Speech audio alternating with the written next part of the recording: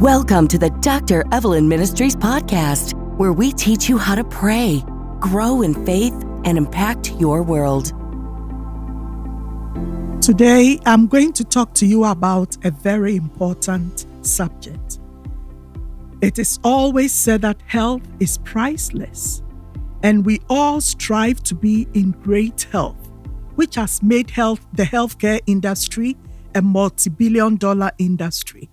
However, with all the advancement in science and medicine, sometimes doctors give patients the bad news that they cannot do anything about their disease.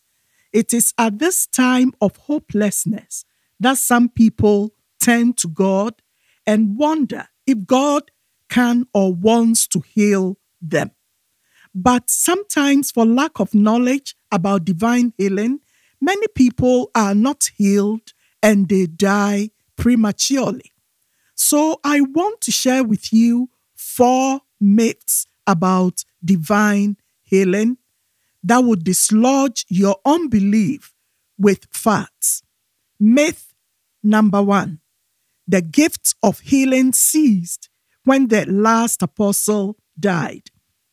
This group of people believe in divine healing, but they argue that, yes, Jesus healed and told his disciples to pray for the sick in the early church, but the gift of healing ceased when the last apostle died. But you and I know, when we read Mark chapter 16, that when Jesus gave the commandment to the disciples to go into the world and preach the gospel, he also added that there will be certain definite signs that will follow those who believe. And one of the signs was that those who believe in the salvation through Jesus Christ, they will lay hands on the sick and the sick will recover. So you can believe God for your healing, and you can also pray for other people who are sick and getting them healed by the power of God. Myth number 2. Some people say that it is not the will of God to heal you.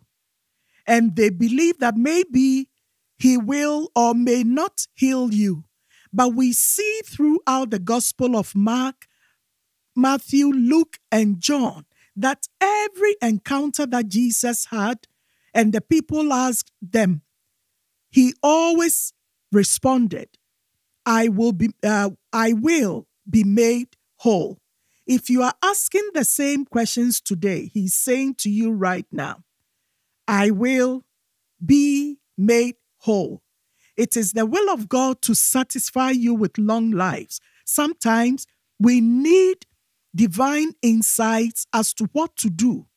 One time the disciples couldn't heal a sick person, and then they came to Jesus asking him, Master, why couldn't we do this? And the Lord said, this one doesn't come out except by prayer and fasting. So I believe that sometimes we lack insight and understanding, and because of that, we don't get the healing that we are believing God for. And it is my prayer that if we will spend time a little bit seeking the face of God in the circumstance you are in, the Lord, what should I do? I believe he will show us, give you the insight, the knowledge, and the understanding. And definitely you will receive your healing. Myth number 3, that God is using this sickness to teach me a lesson. Sometimes I hear a lot of religious people say things like, God is using this sickness to teach you a lesson or teach you humility. God is punishing you for the sins that you have committed. But, my dear friend, we know that Jesus paid the price on the cross. When he hung on the cross, the Bible says that he died for our sin, our sicknesses, our diseases, and he has already paid the price. As a matter of fact, the prophet Isaiah said, by whose stripes we were healed. We are already healed. He's paid the price, and we don't need to pay that price again. So because of this, the Apostle James was strong to say that, is anyone sick among you? Call for the elders to come and pray for you. And the prayer of faith will heal the sick. And if you have committed any sins, God will forgive you. Myth number 4, that it is against the will of God to seek for medical help. More often than not, I have seen believers who don't believe in medicine, medical science. They are like, I believe in divine healing, and because of that, I cannot accept medical science as part of my healing. Check the scriptures carefully. It's very important that our beliefs, our practices line up with scripture. You will see that in the days of Jesus, there was one time that he wanted to pray for a blind person. The Bible says that he spat on the floor, made some mud from the floor, and then put it on the eyes of the blind person and said, go and wash your face. Meaning that he didn't just say, be made whole, even though in some instances that was what he did. In this instance, he did something else. And I can say that that can be equated to doing something outside of just speaking the word for healing. And that is where the medical people come in. As a matter of fact, Paul had a medical doctor on his team, and that was Luke, the one who wrote the gospel according to Luke. He was a medical doctor. And we also see from scriptures that it's very interesting that the first surgery was performed by God himself.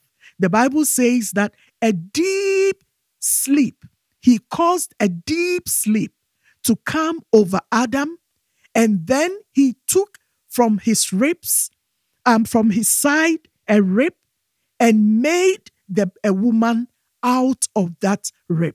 If that's not surgery, ask the medical doctors, and I believe that deep sleep was anesthesia.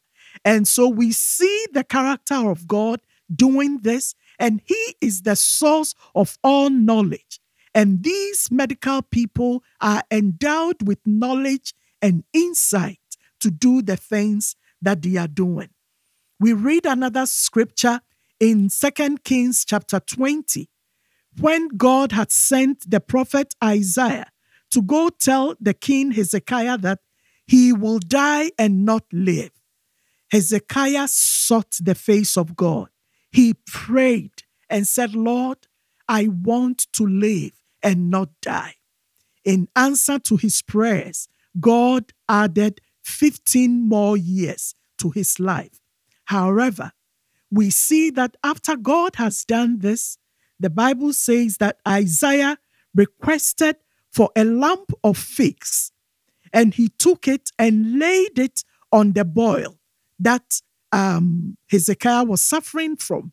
And the Bible says he recovered. I want you to understand that it is God who is the healer. He can heal you through prayer, he can heal you through medicine, or he can heal you through both. And never discount the fact that God is in the business of healing. God bless you.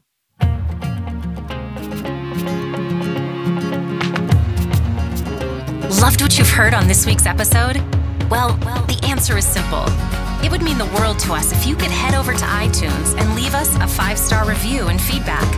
Spreading the word really is the best way to grow our podcast and achieve even greater things. Thank you.